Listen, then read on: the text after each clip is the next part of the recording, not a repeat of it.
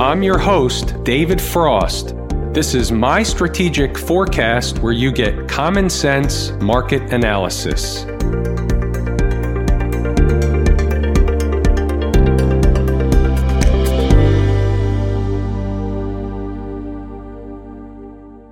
Today is Thursday, June 18, 2020. We're looking at a daily chart of the SPY or SPDR, which is the proxy for the S&P 500. What do we have on the docket today? Well, all in all, we have to put things in perspective. The S&P cash index finished up $1.85. So all in all, the market didn't do anything today. It had a relatively tight range, went up a little, went down a little, went back up a little, but all in all, the market didn't go anywhere today. It stayed in a very narrow and also somewhat predictable range. We'll get to that when we get to inside the numbers. What's the first thing or first and second thing that jumps out at me on the daily chart? What jumps off the page? Well, I can't help but notice on the daily chart more of this. So we have that big up move from the reversal on Monday, and now we've basically just been building a bullish, flaggish type of pattern situation. Now, could it have another day or two of downward activity and then pop up? Absolutely. We don't know that it will or it won't, but that's what's in development at present. Keeping in mind what's down below, they never did fill the gap. 307.05 was the number.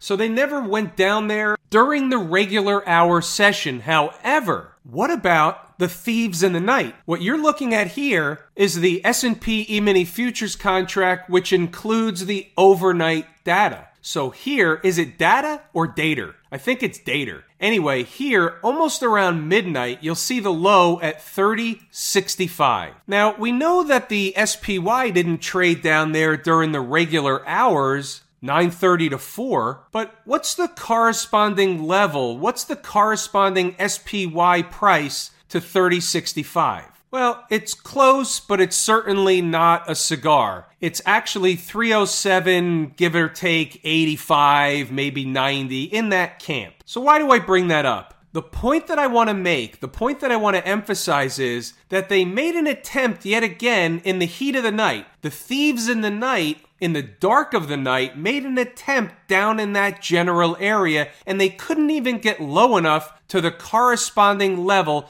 that would have essentially filled the gap in the SPY. Is that important? Is it not important? It's not really important. It's just, I look at everything under the sun, and not only do I interpret what the market's doing, what it did overnight, but also maybe in a weird sort of way, what wasn't the market doing? What was it not able to do? And does that give us some information that we can use on the flip side? Maybe. Let's go down to another time frame and let's talk further about what the S&P is actually doing. Here we have a 240-minute chart. And by the way, we'll get to the 312.15 in a moment. On this chart, however, I can't help but notice we have the big up move from the move higher Monday, and now it's the same consolidation / bullish flaggish pattern type of deal that it was on the daily chart. It's just a little bit different looking because there's more candles. It's a 240-minute chart.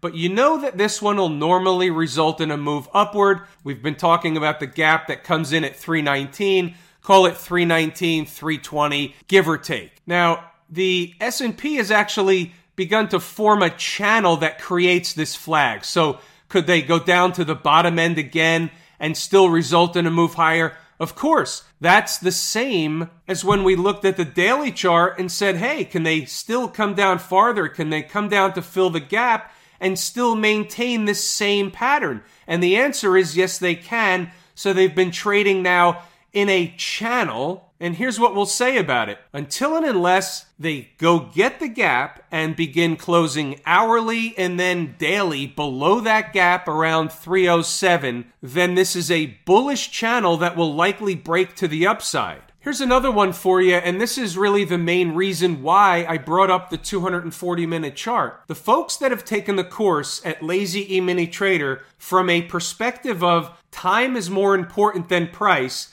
and we know that time is a big component of that course. It's basically the foundation, one of the foundations of how the market works. Well, when you look at that and you think about time and you look at the chart and you say, well, time is on the side of the 240-minute chart.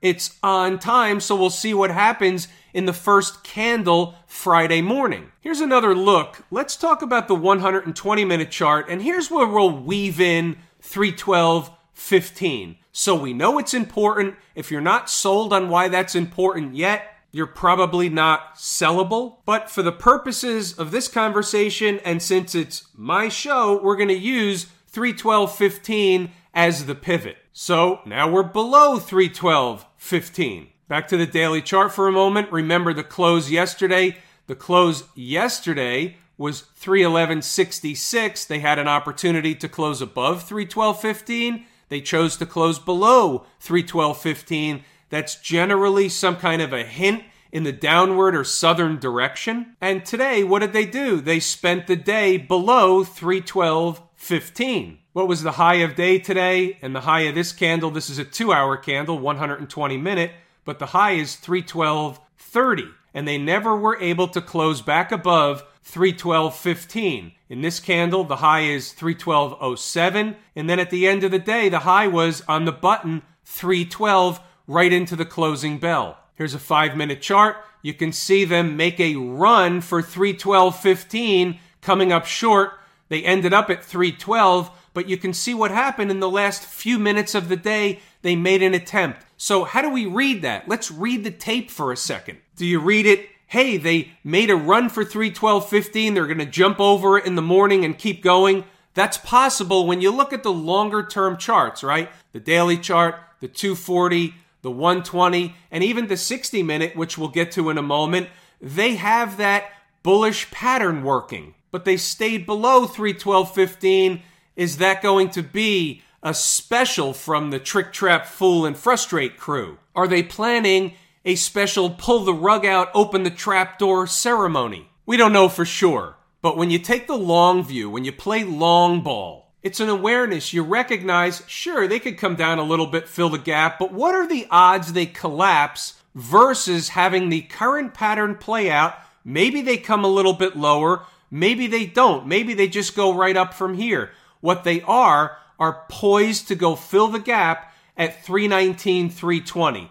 Now, where does that go bad? Where do I look like a schmuck? Closing hourly below 307 and trending lower towards the lows from the Monday reversal. That's this candle here. The low was all the way down at 296.74, which is a long way from 307. Nevertheless, I look like a schmo if they start closing hourly below 307. If the schmuck shirt is in the laundry, I've got to wear the hat if that takes place. Inside the numbers, we're going to take a quick gander at the pre-market notes and then the commentary. You can see stocks on the move here. It was quite simple. Only one hit their price objective or target. It was Sono. The rest of them were basically bought up at the open. Couple came close, but they bought the market up at the open. And when that happens, it's a rising tide lifts all boats scenario. They bought up the stocks and a few missed by a little bit, and that's just the way the cookie crumbles. Let's go over the commentary. I'll scroll up, and there's really only a couple of things that I need to point out. It's 311 and 310. 312.15 we already know about. Those are the three numbers that were basically on the board today. The market is going to either stay above 311 or get below 311. If it gets below, it's going to find support at 310. 1001 post, there'll be some natural support around SPY 310 if reached before the low of day. Let me set the table. Everything to the right of the vertical line is today's activity. SPY 5-minute chart, 311, 310, 312.15 we already know about. That was your intraday range. Below you go to one, above you go to the other, and that's just the way the market works, especially when you're in a tight range, just trading back and forth, and that's what we were in.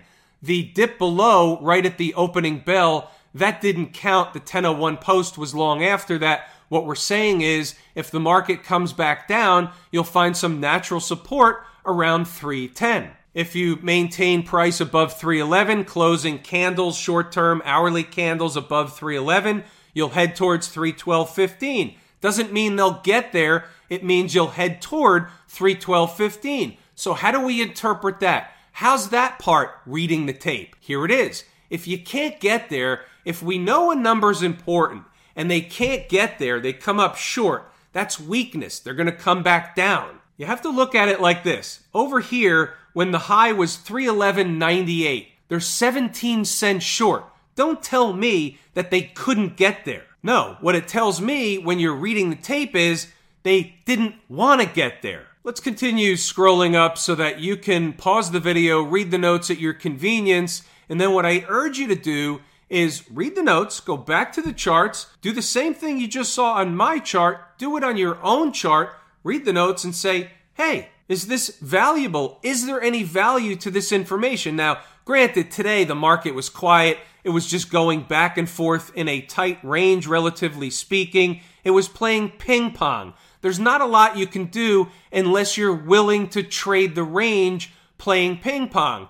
That's for some traders, not for others. It's for traders that want to take a scalp trade. They're happy with 2, 3, 4 points in the ES, or they're happy with a quick in and out situation. And like I always say, with a combination of stocks on the move and the intraday commentary, there's something for everybody inside the numbers. It just depends on what you're looking for.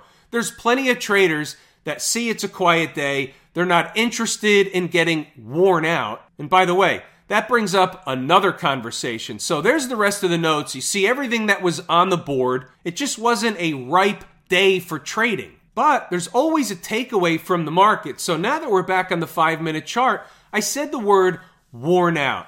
So what's actually happening here when the market is essentially, quote unquote, consolidating, building energy for another move higher, likely higher? If they break down, that's another thing, right? We know the story. 307 would be the line in the sand. But what they're doing while they're going back and forth, eating time off the clock, is they're also wearing traders out. Traders are giving up along the way, and not just in one direction or another. Let's use the hourly chart for this part of the conversation. So what's going on here is you have a move up. You suck in a lot of traders that think it's going to keep going, the Johnny-come-latelys, the momentum guys, the hop-on-board guys. We'll leave the girls out of this. They don't do that, right? They don't chase the market. And then what happens is they just come down and they start going back and forth, back and forth, back and forth. So what's actually happening when they're going back and forth is you have traders that hop on the short side on the way down, then they get caught with their pants down, they get a little bit of a pie in the face as the market goes back up. They give up, they throw in the towel. Same traders a lot of times will hop on the long side and do what? End up getting their pants pulled down again. That's what happens in a chop shop. That's what's going on here. It's a chop shop formation. And think about it for a second. The chop shop formation is essentially a bull flag pattern in the making. Now, it could certainly continue to do this, right? There's nothing wrong with this. If the market did this, it's still building energy to eventually break out of this channel to the upside. Now, in the midst of doing all that, it chops both traders out. The long side traders, the short side traders. It's called whipsaw. Back to the 5-minute chart. What is this? What is the market doing here? What it's doing here is it's putting all the traders in a grinder. It's grinding them up and spitting them out. And then guess what happens from there? Once Mrs. Market eliminates all the traders getting chopped around, it finally makes the move, fills the gap up at 319, 320. Tomorrow, Monday, Tuesday, it could happen. Do we know that's going to happen? No, we don't. But if you see the market begin to push above 312.15, what do you think is going to happen? Now, there are gateways in between, and it has to clear certain hurdles, and we get to those inside the numbers. But if you see the market pushing through 312.15, what do you think it's trying to do? What's going on down in Camp IWM? Same routine. In fact, I'll show you something pretty cool in the IWM. That's a pretty tight-knit trend line going right there, and that's not really all we have. So if I take away this trend line for visual purposes, Look what we have here. We have the up move from the first candle of the day today and a basically consolidation, bullish, flaggish pattern building energy to do what? Make another move to the upside, and that would essentially break this trend line that we just saw. So we've got something going on here that looks like this inside of the larger one that looks like this moving down. So I'm just showing you the way I look at charts. All I can do is identify what's important to me. As soon as the chart populates on the screen, I visualize, I zero in on what my eye is drawn to. That's the most important thing on the screen. It's kind of first impression, best impression type of scenario. Now, if all that stuff fails, so be it, but this is what I see. That's what my eye is drawn to. Therefore, that's what the IWM is telling me. Do we see anything different down at the transportation department? Not really. All the charts pretty much look identical. They don't all look identical to the penny or to the tick, but in concept, they're all telling us the same information. Here's your hourly channel development. Same basic trend line situation. It doesn't look the same as the IWM. It's not identical. They're not all connected dot to dot to dot, but it's the same concept. You have a channel.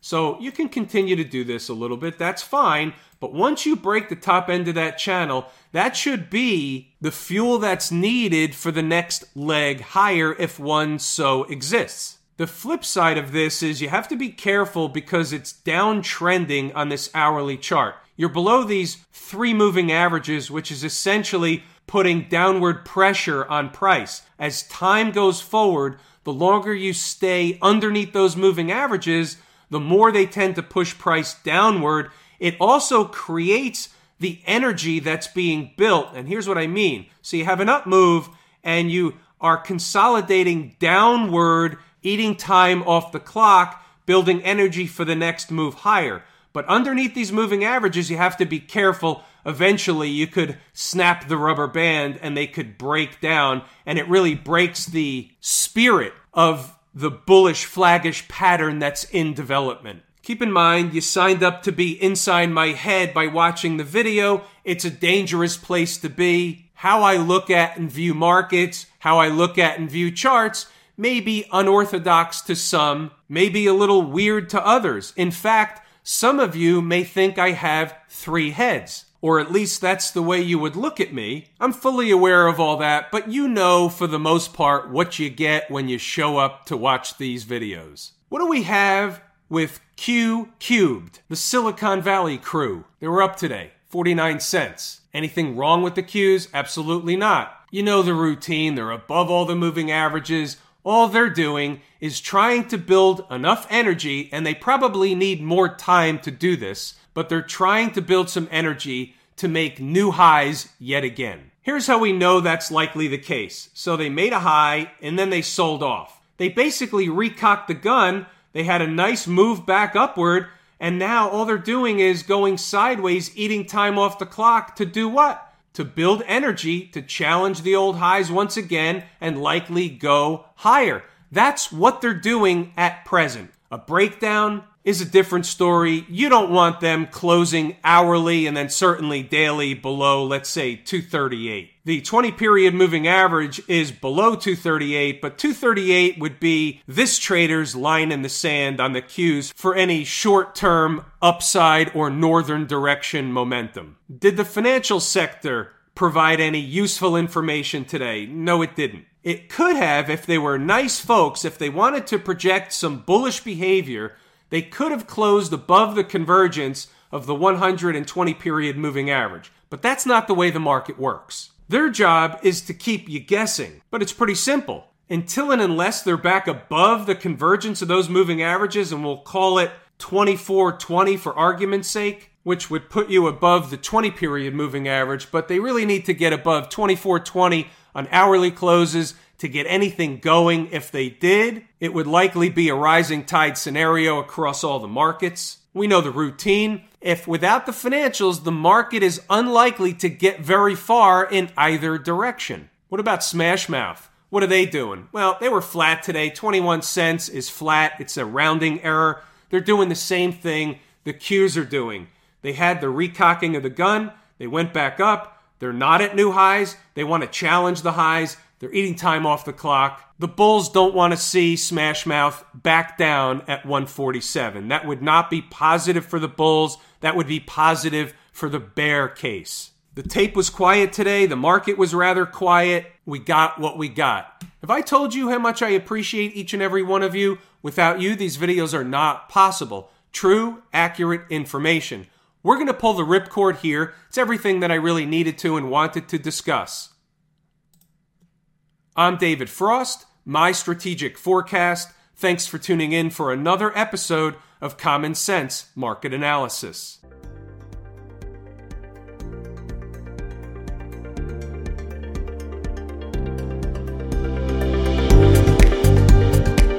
My Strategic Forecast is hosted by David Frost. Subscribe, rate, and review on your favorite podcast app, and please visit mystrategicforecast.com for more information. My Strategic Forecast is common sense market analysis.